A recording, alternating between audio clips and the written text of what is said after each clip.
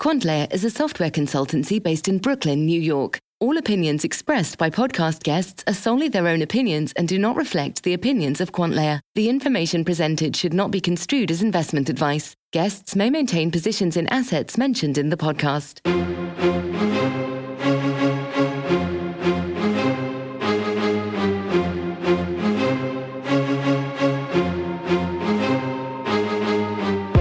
Hey everyone, you got Vikram from QuantLayer, and thanks for listening to our 20th podcast. On this episode, Faizan and I do a victory lap for alerting our users to the ZRX addition to Coinbase before everyone else. We then get into a discussion of how exchange additions are similar to public market IPO first day trading pops, like what we saw in Elasticsearch recently.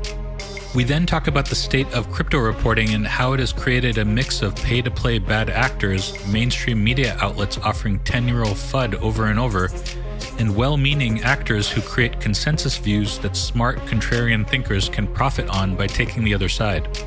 We then do a deep dive on Monero and its recent success in transaction fee reduction from their implementation of bulletproofs. If you enjoy our podcast, please subscribe, rate, and review us on iTunes. It would help us out a lot. Thanks, and enjoy the episode.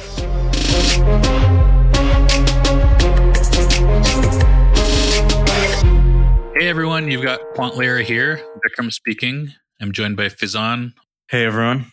First off, we should call out an alert we got literally before everyone else. So a couple weeks back, symbol ZRX, that's the 0x project, got added to Coinbase. It ended up moving immediately about 30%. So it was a pretty solid move after getting added to an exchange. You see this kind of stuff all the time. Coins getting added to exchanges pop, and then coins getting removed from exchanges fall. So one of the alerts that our dashboards puts out are, we keep track of when exchanges add and remove coins from their listings. One example that came to mind was a delisting that happened in early January. There was this token called Mysterium, and Mysterium is this decentralized P2P security and privacy-focused node network. Their first application is a P2P VPN. So I'll just read off from their website how they describe themselves.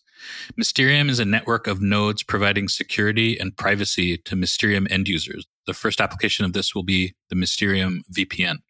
Combining powerful encryption reputation mechanisms and layered protection protocols, our ambition is to build an entirely infinitely scalable P2P architecture, which becomes the privacy layer for the web of the future. And then it's worth mentioning a little bit of their economics too, because all this stuff basically rolled into why people had really high expectations of them. We also are completely rethinking privacy as a foundational piece of Web 3.0 architecture with Mysterium Network. Mysterium Network acts as a marketplace. It is open source software which allows anyone to join the network, both as a one, node runner, a seller of unused network traffic, or two, a customer, a buyer of VPN service from Mysterium node runners. And node runners earn MIST tokens, it's a MYST, for bandwidth services. So it sounded like a really ambitious project, so much so that when they ICO'd, there were really high hopes for them. And the thing flew from pennies to dollars like so many other coins back last year, but it got crushed faster than the rest of them. Why? Because they started getting delisted. So Bittrex is one of these crypto exchanges in the US. I thought their ranking was a lot higher when I was doing a little research into this, where it was listed on CoinMarketCap. It's actually number 40 now. I really thought it was, in the top 10. But back when Myst was on their exchange, they were a much larger player. So it was one of the few options within the US for US-based traders to trade tokens on. So when Bittrex announced they were going to delist them, Myst was down 25% immediately, because I remember seeing it. It was down 25% over the course of like an hour. Oh, wow. Yeah, and then kept selling off. So it was in the dollars to something like 10 cents right now. The whole move to 10 cents took a bit longer, but the thing got crushed pretty hard, pretty fast. So why do coins that get delisted get hit? Because it makes them less attractive to traders and holders for a couple of reasons. One, it reduces liquidity for the coin. So if traders want to get in and out, it makes it harder and gives that asset a liquidity discount. In the same way that getting listed on an exchange gives the asset some premium. That's why they end up popping. Two, it can indicate there's something wrong with the asset. Is it under investigation? Does the exchange see some technical risks within the project? Do they just simply not want to take any of that risk on? So when the exchanges do these, particularly these delistings, do they just delist it silently, or is there a bit of like not a postmortem, but like, this is why we're taking this off? Or what level of information do you get about these things? So it's a mix.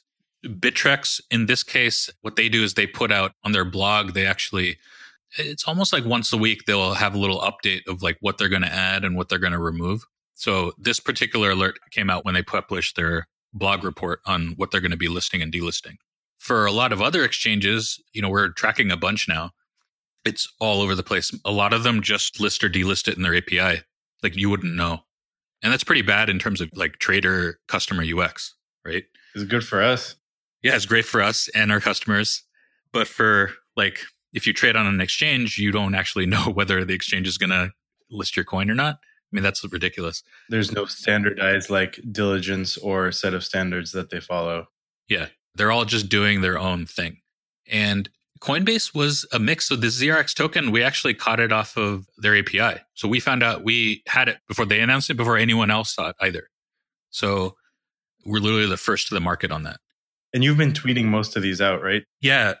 You can all follow us at QuantLayer, QUANTLAYER, and we have a small subset of the kind of alerts that we put out. I've been trying to tweet more because I think that at least generates interest so that people know exactly what they're building.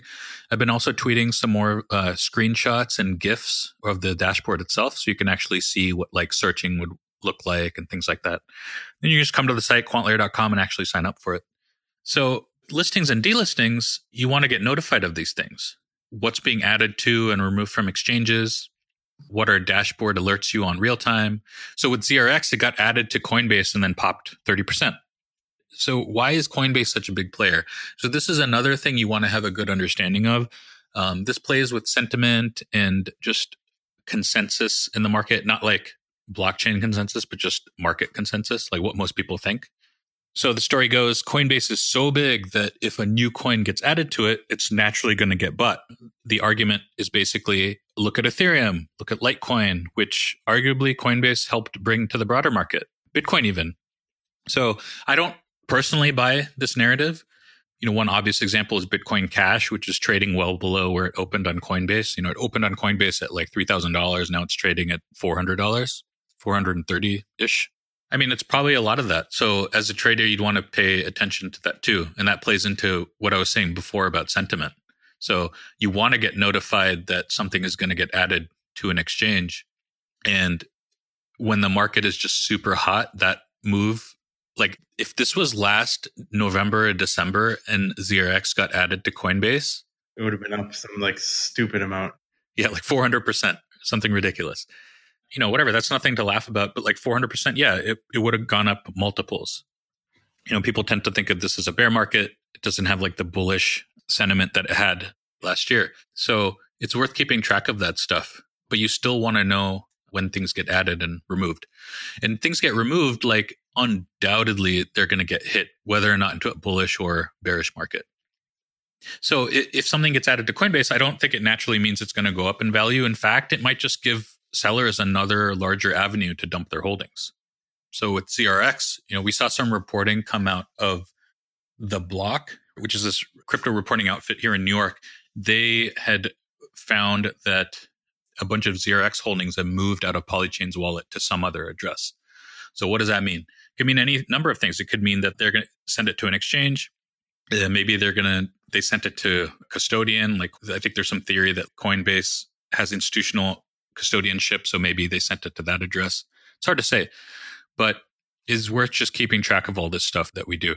Anyway, we'll see. Right now, coins getting added to exchanges, short-term move them. We'll see what the effect long-term is. In some ways, it reminds me a little bit of how IPO'd stocks would move dramatically on their opening days. We saw this a bunch in the 90s with tech stocks, and we saw it again with Elasticsearch. And if you guys want to listen to our deep dive into Elasticsearch, I think this is our most popular episode so far. The one before that was the crypto custodian one we did, episode 9. This one's episode 15. You guys should check it out. We basically go into who Elasticsearch is, what they do, how they use open source as a revenue driver. The title of the episode is Open Source as a Revenue Driver. And both of us, I remember talking about it. We didn't talk about it on the podcast. We were just in the office, like we were talking about. We use it on all our projects. and we really like it. And I think it'll be a pretty big player in the future. And we were interested in actually buying shares in this, at least I was. I don't know about you, Faizan. Yeah, I was pretty bullish on Elasticsearch in general. Yeah. So initial pricing was in the teens. I think it was like $19. And then they priced in the mid 30s. I know it's not going to open where I want it to open, which would have been like around 30 to 40. Maybe you give it like 30% premium tops. But no, it opened at 70. Anyways, assuming that they double sales next year, if you were able to get into the 30s, you'd be paying 10x next year's sales. But it's almost 20x right now. So still like the company and the stock, but I'm cheap, so I'm going to wait to buy this thing when there's a chance. You often have a chance to buy expensive stocks. There's going to be a few things that'll put pressure on Elasticsearch. So the two big ones are earnings risk and the upcoming IPO lockup. And I'll talk about that first one first and then the second. But basically, IPO'd companies have really high expectations around them. So that means that they have to hit their numbers and beat their numbers or they're going to get clobbered. Just think about it this way. Just put yourself in their shoes. So you're going public. Your banker takes you around selling you. So it's your job to sell your stock to investors. To do so, you have to talk yourself up, probably give fuzzy positive guidance for the next quarter or a year. At some point, the SEC said you can't give specific guidance during IPO roadshows. IPO roadshow is basically when bankers take a company going public around to investors. But during this process, you sit in front of your investor and you explain to them like why they should buy your stock, like what it makes you so special, like how are things going to go. I mean, these are like small meetings. There are some group meetings, but a lot of these meetings, especially with like big clients of banks, you can have a one-on-one conversation with the investor, like at Fidelity or something, or even multiple different portfolio managers at Fidelity. Companies still do, they probably don't say like, I'm going to make $100 million next quarter, but they're going to have this elaborate dance of words. And it's like a scene from Game of Thrones where everyone knows what they're asking, but all the answers involve reading between the lines. So you're on the roadshow, you give positive guidance during the roadshow, and then the first quarter out of the gate is really important. If you miss, that just makes you look really bad, like you lied to investors, or you're dumb, like you're so dumb you couldn't forecast out a quarter. I remember my iBanking days, one of the companies we did a follow-on offering for actually missed their quarter. A follow-on offering is just an offering where a company, after they've IPO'd, sells more stock to raise more capital. So it's really common in the past. I don't know if it's I don't know what the numbers of the stats look like, but it doesn't feel like it's as common now. But you would do your IPO, and then sometime later, you could raise more capital. Especially if you're beating your numbers, you could raise a lot more capital at a better valuation. It caused a ton of gossip in the office. It was as if the banker's fault that they missed. I just think it's silly. It has nothing to do with the banker. It's 100% the company. Either way, it put a ton of pressure on you as an issuer. And so I think it's always silly to give super aggressive guidance during roadshows because you're just setting yourself up for failure down the line. But there is a gray area to figure out between selling enough so your IPO does well and also so you don't oversell yourself. Right. Otherwise, you're leaving too much money on the table. Yeah, exactly. One of the jobs of your banker is to figure that out, like what price to actually price you at. So 19 to the 30s and then opening at 70, they left a lot of money on the table. But it's tough. Like I said, it's a gray area. If you go around to your investors trying to sell a deal at 20 times sales, that's going to make the banker look stupid too. And there's literally no room. So I know it's hard. There's no like exact answer, but if your stock doubles on your opening day, you just, it's too bad you missed out. Maybe they could have given you another 10%, 15%. That's a lot of money. The other thing that's going to put pressure on Elastic is that they have a lockup expiring in 6 months. So typically insiders are locked up from selling company shares for a period after an IPO. This is a supply-demand issue. If there's a ton of stock, which is what insiders typically hold, they're going to hold a lot of the company, majority of the company. Insiders being, venture capital that had been invested, employee stock, management stock, and whatnot. If they're going to sell, and they're going to, they put years of their life into this. The VCs have to have good returns for their LPs.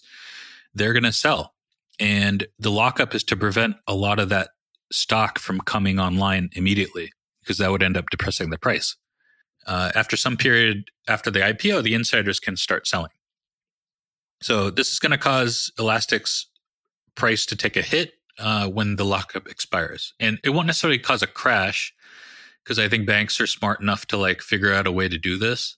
Maybe it'll be like a period of selling over certain amount of time, but it will hold the stock from like going higher.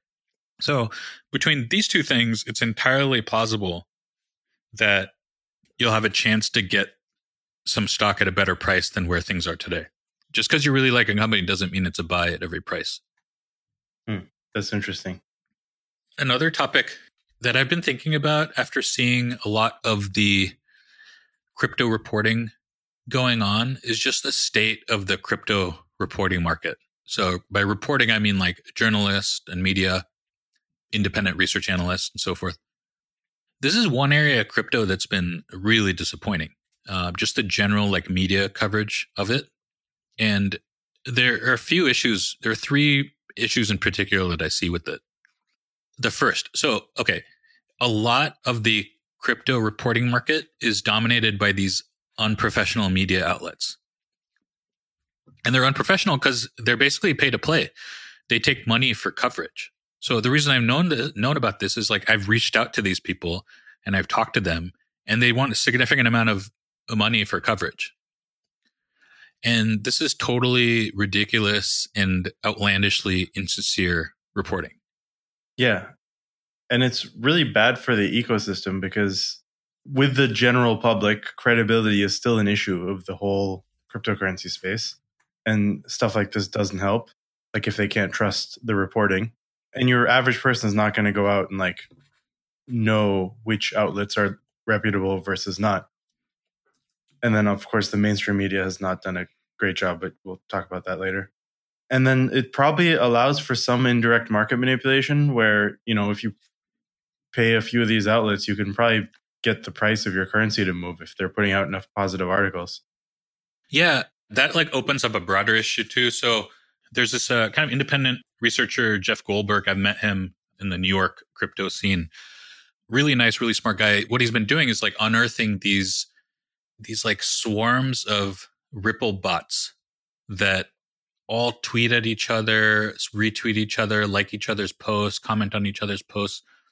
By bots, I just mean more broadly. It's a concerted effort to sell Ripple on Twitter. And by sell, I mean like the concept and the token and whatnot. We'll link to some of these in the show notes, but he has these like really cool graphics of how all these accounts are interconnected. Imagine like a Venn diagram of clouds, and each cloud is a network of Twitter accounts. And you can actually see in the graphic like how all these accounts are connected to one another. He used the Twitter API and like some other software to do this, but it's been pretty interesting to see. And I think the supposition, and I don't want to put words in his mouth, but I've seen others say this, that a lot of these bots are paid. And I wouldn't put it past, given how much money people made in crypto like a few years back, like if you want to sell your asset, it's very likely like you can just put up capital to like make it more popular. So I see this with the pay to play reporting. That's a major problem. Yeah. The last thing I would say is that, a big barrier to mainstream adoption is just education. Like there's a lot of people don't know that they need to know. And if most of the stuff that they're seeing is incorrect or just like hype around price, then that's not going to happen. Yeah, it's embarrassing. The second thing is mainstream media outlets. These are like Wall Street Journal, Forbes, Bloomberg. They're also really bad about crypto reporting too. And they get so much stuff wrong, and they report on the same concept over and over again, like Bitcoin being expensive to mine, a danger to the environment, only used by criminals, only on the dark web, sell drugs. Like it's been 10 years, guys. Yeah. They just need to watch that Coursera course, just watch the first few videos and be able to write dramatically better articles. Yeah, that's true. I don't know if you were being facetious or not, but I think they actually would. No, I'm actually entirely serious. Everyone that I run into that's genuinely interested in crypto, I just tell them, like, take a day, spend a few hours. You don't even have to watch the whole series, but the Arvind Narayan course on Coursera, which we'll link in the show notes. If you just watch those videos at 1.5 speed, you'll have a decent understanding of just like what it is at a fundamental level, which what you can see in the writing with a lot of these journalists, they completely miss. Yeah. There's this whole like meme, DYOR, do your own research. Like that's what that is. DYOR is not like going to Reddit to see what everyone else thinks about asset ABC. It's trying to really understand the fundamentals and then come up with an opinion based on that. So respectable journalists, like in other avenues of their trade, get crypto so wrong. So no doubt there's fraud in the market, but we're trying to create money outside of the purview of government. And that is interesting, is it not?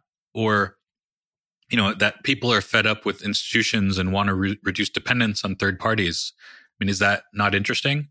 Like you said, we'll link to the Coursera video, but there's like some basic fundamentals that these mainstream outlets get wrong. Yeah. Right now, it's a lot of tabloid journalism where they're entirely focused on like how it was used with the Silk Road or ICO fraud or, just things that are very catchy like that without really knowing how anything works. Right.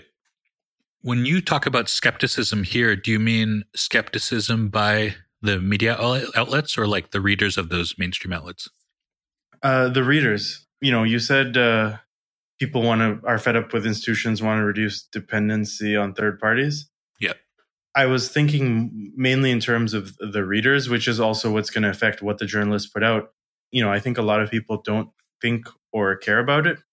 And then especially, I've been traveling and I've been talking to a lot of people about blockchain that have no prior knowledge. It really takes a lot of effort to get people past this, like, it's just made up money. And why can't I can just make my own? And, these sorts of questions that people have right away when they hear the idea of digital money. And the fact that we've had so much Bitcoin or blockchain coverage, especially over the last year where the price is rising, and so many retail investors involved, and a lot of these same people haven't gotten past the fact that it's made up money is a failure of journalism. And then, coming back to your point about money outside the purview of government, if we look back to I remember, when the Arab Spring stuff was going on, there was a ton of hype around how Twitter was used, how some of these privacy tools like Tor were used. Journalists were using them and they got really behind it. And we're not seeing the same sort of thing for blockchain technologies, even though they can really help with a lot of the same sorts of problems. Yeah. So the consequence of the first two issues, one, that there's just unprofessional media outlets, and then number two, that mainstream media outlets are not acting professionally. Yeah, not acting professionally either, is that you end up with well-meaning crypto-focused media outlets. The third issue here with reporting is that these crypto-focused media outlets that are well-meaning, they often report on the same thing over and over again. So Goldman does something, they're all over it. The New York Department of Financial Services say something, they're all reporting on it. Fidelity adds custodianship, they're all pumping out articles about it. And I'm not saying these topics aren't interesting or important. That Fidelity has added custodianship, that's a pretty big deal. What should the reporting of that be? That reporting should be, okay, they added custodianship. Their plan is that it should have like 5 million under management next year, 100 million, a billion. Like, what's the plan, guys? Just because they're offering the product doesn't mean it's necessarily going to work. That's what the reporting should be. Again, like these topics, it isn't that they aren't interesting or important. They are. But the downside of it is that it creates bias. And there is an upshot, though. And the upshot is that it creates a lot of opportunity for investors. Yeah. And, one comparison I guess I'd make is I follow a lot of car-related news. And, whenever GM or Ford or what have you announces something, they'll put out a press release and all of the outlets will essentially paraphrase the press release and put it out, which is fine. But then there's a follow-up where they review the car. They talk about the implications of the market, whether what's good, what's bad, whether it'll do well or not. And a lot of that is what's lacking in the crypto space. Other than just parroting the press release, you don't see much follow-on analysis happening. Yeah. And who's going to make all the money in the space is the people who care about that follow-on analysis. I mentioned before, the upshot is that if everyone's reporting the same thing, there's an opportunity for investors. So this is how this works. So typically in markets, when everyone thinks one way and the market moves another way, people who take the controversial side end up profiting handsomely. So you see stuff like this in prediction markets. I think it was a shock to everyone that Trump won the election, for example. The prediction markets at the time had ridiculous payouts for his win. So that is an example of a market that everyone thinks is one way, but ends up happening a different way. So another example is in traditional stock market is alternative energy in the late 2000s. So the mainstream public and a lot of investors thought it was going to be the next big thing. And it might still turn out to be. It's not the end of the story just yet. But smart investors knew that governments were going to start pulling subsidies at some point. And why does that matter? Because the major reason alternative energy stocks did so well during this period of time, many of them went up like 10x over the course of a few years, was that governments were giving them subsidies to install, for example, solar panels or wind farms on their land. And once those subsidies went away, there was no financial reason to actually continue doing that. So a very small group of people were the ones who predicted that were going to happen. But they were the ones who ended up winning that side of the trade, the ones who took the contrarian angle, that subsidies were going away. As a result, alternative asset prices were going to get clobbered. Another example that this is a pretty well-known one is the credit bubble and eventual crash. So this was one back in 2008, 2009. 90% of the market thought the economy was fine. But, houses being sold left and right, a lot of the US GDP associated with like housing. So, but a small group of insightful investors, guys like John Paulson, Michael Burry, Steve Eisman, they took the contrarian bet that the credit bubble wouldn't last. And then the market crashed and they made a killing. This is the open secret that contrarian bets create the best investment opportunities. You just have to make sure you're actually contrarian and not just in an echo chamber. That's why crypto media sometimes feels like an echo chamber. I think a lot of them think they're contrarian, but they're actually not. So these crypto-focused outlets focus on a handful of stories. I subscribe to a bunch of the newsletters, but a lot of them are interesting. I think there's good writing in a handful of them, and they do report on some interesting stuff. But they're all covering the exact same news. I would be willing to take a bet that 90% of these outlets report on 90% of the same news. So that leaves a lot of room for uncovered topics to get covered. This comes to mind because if you go through our dashboard, there are literally thousands of alerts that come in daily. We have 50, 60,000 alerts come in per month. We can spend 5 minutes looking at the dashboard, search for something like bug fix or vulnerability, and there are tons of opportunities to learn about things the market doesn't broadly know or care about, and a lot of trade opportunities as a result. So we should actually probably be selling the dashboard to journalists too, so they can actually do their job. Yeah, and definitely even going through the dashboard, you do see that noise and repetition where you'll see an article come out and over the next couple of hours, a lot of iterations of the same information from different sources. But one of the nice things is that rather than having to go to each source and read the article, you can just see the summaries very quickly. And then what I usually do is I'll look at a few of the summaries, and whichever one looks well written, then I'll go read that article. And so it speeds up the process a little bit of filtering through some of this stuff. Yeah. One of the big news things that came through, and it actually has not gotten enough coverage and it should, is the Monero fee breakthrough. Yeah. Ben DeFrancesco, who we had on a earlier podcast, has a weekly newsletter, and that's where I saw this. But basically, Monero has implemented bulletproofs, which has resulted in, I think, something like a 96% drop in transaction cost, which is a big deal in and of itself, but also has dramatically increased the privacy of their transactions. Because if you look at what Monero is, their statement is that they want to be secure, private, and untraceable. And so the addition of these bulletproofs have really helped them on that. So first, I want to talk a little bit about how Monero transactions actually work, because to really make it properly untraceable, you need to be able to obfuscate the sender, the receiver, and the transaction amount, which it's not an obvious solution. The first piece is the idea of a ring signature.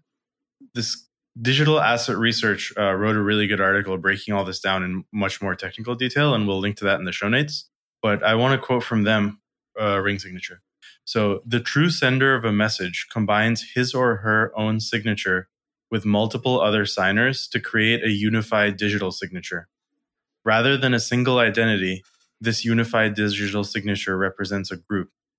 So what's interesting about this is from the perspective of an outside observer, each signer in a group has equal chances of being the real signer.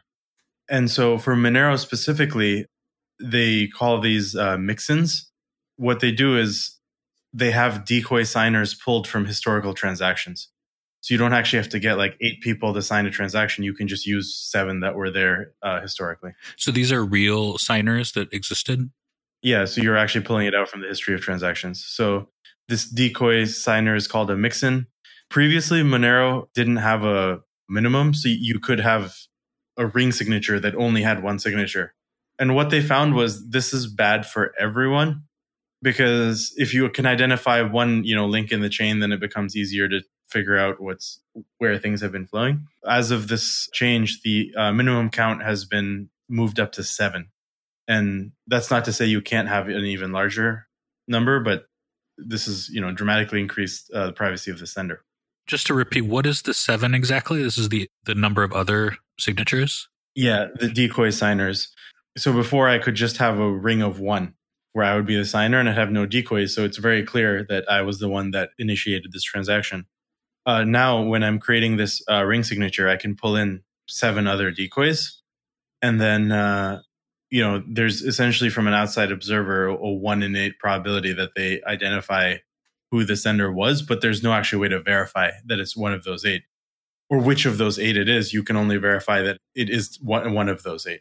So the actual choice of the other signatures, that happens programmatically, right? It's not like you're choosing them? Yeah, exactly. So whatever tool you're using to actually initiate the transaction will go pull them out from the history. I'll put this in the show notes, but I believe that it's somewhat random, but I'll follow up on that.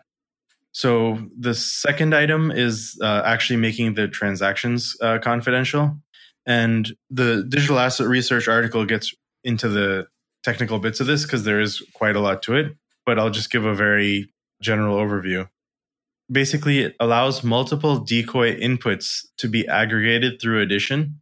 This guarantees that one of the encoded inputs is spendable valid and that the sender is not double spending funds or creating XMR out of thin air.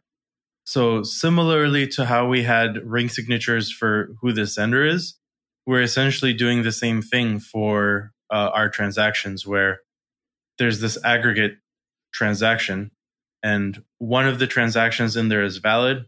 You cannot create a double spend due to some mathematical properties of how this is created. But again, there's no way for an observer to know which is the real transaction. The last piece is stealth addresses. So, we have the idea of obfuscating who the sender is, obfuscating which is the exact correct transaction. And then the third piece is obfuscating the receiver. So before broadcasting an XMR payment, the sender combines the receiver's public keys with a random number in a key generating algorithm that creates a one-time key. The addition of randomness obfuscates the receiver's address, but the receiver can still identify it once the transaction has been sent to the network. So only the true receiver can do that by scanning the blockchain for a specific data point called the key image. The receiver will have their secret key, and there's some function that allows them to verify that that key image was the one associated with their public key. And also, one of the properties of this key image is that it will not allow for double spending. So when you add these 3 things together, you get this high degree of privacy in a Monero transaction. So this is, this was already there in Monero. So now we can get into how bulletproofs, what they add. Monero has what's called non-interactive zero-knowledge proofs. So a zero-knowledge proof is basically a way to cryptographically prove that something exists without knowing what that something is. This is achieved through a set of challenges that, if completed successfully, can statically prove that a party has a secret without knowing what that secret is. Right. I mean, that's a pretty powerful concept on its own. Yeah. The one thing that jumps out to mind to me is the whole idea of patent versus trade secret, where, right now, if you patent something, it becomes public, or you can try and keep it as a trade secret. But with something like a zero knowledge proof, you can really have both. You can prove that you came up with some idea first, or that you said something first without having to show anyone what it is. Right. That would be a really interesting application of that. I wonder how that would end up working. We should definitely talk about that one more and maybe look into, because that seems like a pretty reasonable real world application of it. Yeah, I'm sure there's an ICO out there with a white paper that we can look up and read. Okay, so going back to the bulletproofs. So we have these zero knowledge proofs. We had talked about the confidential transactions. So the specific scheme that Monero uses is called Ring CT, CT being confidential transaction.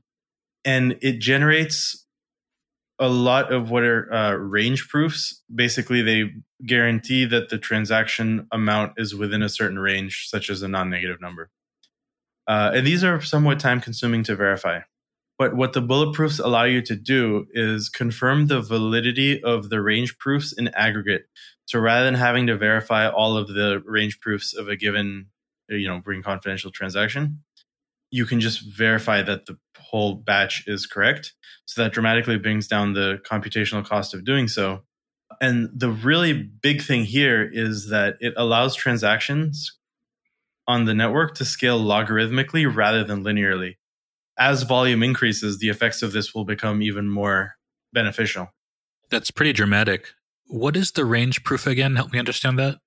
So a range proof is basically a proof that the amount that's committed within a transaction is within a certain range and is not a negative number. Okay. So they go into the specifics of how Monero transaction is created. Rather than being encrypted, they're encoded using something called a Peterson commitment. And essentially, when you use a Peterson commitment, this range proof is a byproduct. And so by having this batch of range proofs that you can very quickly verify, it essentially verifies the whole batch of transactions as well, which has been the scaling benefit that we've seen. And one other thing I'd like to note is Monero's not the sole currency with this idea of zero knowledge proofs. Zcash, and there is also trying to solve the same problem, but going about it slightly differently. So what's neat about Monero is that there's no trusted process that has to take place to get this degree of privacy. In Zcash, you have zero knowledge proof, but they have this parameter generation process that requires trusted parties called the powers of Tau. And so in theory, if that trusted parameter generation process is compromised, then your privacy would be compromised. And in Monero, you don't have this powers of Tau process. Yeah. A lot of detractors of Zcash have said that's a big issue. I think some have claimed that it might be a perpetual issue, that the original ceremony, if there was a flaw in the original ceremony, it would be devastating, down the line if Zcash ended up becoming a giant currency. So what Monero is doing here is pretty interesting. Yeah. I mean, my personal view on most of these sorts of things is to never deal in absolutes. So I don't believe that any coin is completely private. I just assume that you're increasing the probability of privacy by taking all of these measures. But there's always a chance that something has gone wrong. There's a bug in the implementation. Or also, privacy is time dependent. How long do you have privacy for? Because we don't know what may be able to be done 5, 10, 15 years down the road. Yeah. I mean, what is computing going to look like in 20 years? Right. Even, you look at Bitcoin, everyone thought Bitcoin was private at one point or anonymous. And we've seen that, by essentially tracking transactions, people have been able to somewhat de-anonymize a lot of transactions on the blockchain. So it's just something to keep in mind. And just mathematically, as time progresses, there will be more and more data to mine and try to find meaning behind. If you have 20 years of Bitcoin history versus 5 years of Bitcoin history, you can say much more about the network, of course, right? Right. So the privacy is just super interesting. It feels like a constant battle. It's just because it's private now, it doesn't mean it'll be private in the future. Yeah. Hey everyone, this is Vikram again. Thanks for listening to us. If you are an exchange, a trader, or working on a crypto project, get in touch with us. You can reach us on Twitter at Quantlayer. That's QUANTLAYER. or email me at vikram@quantlayer.com.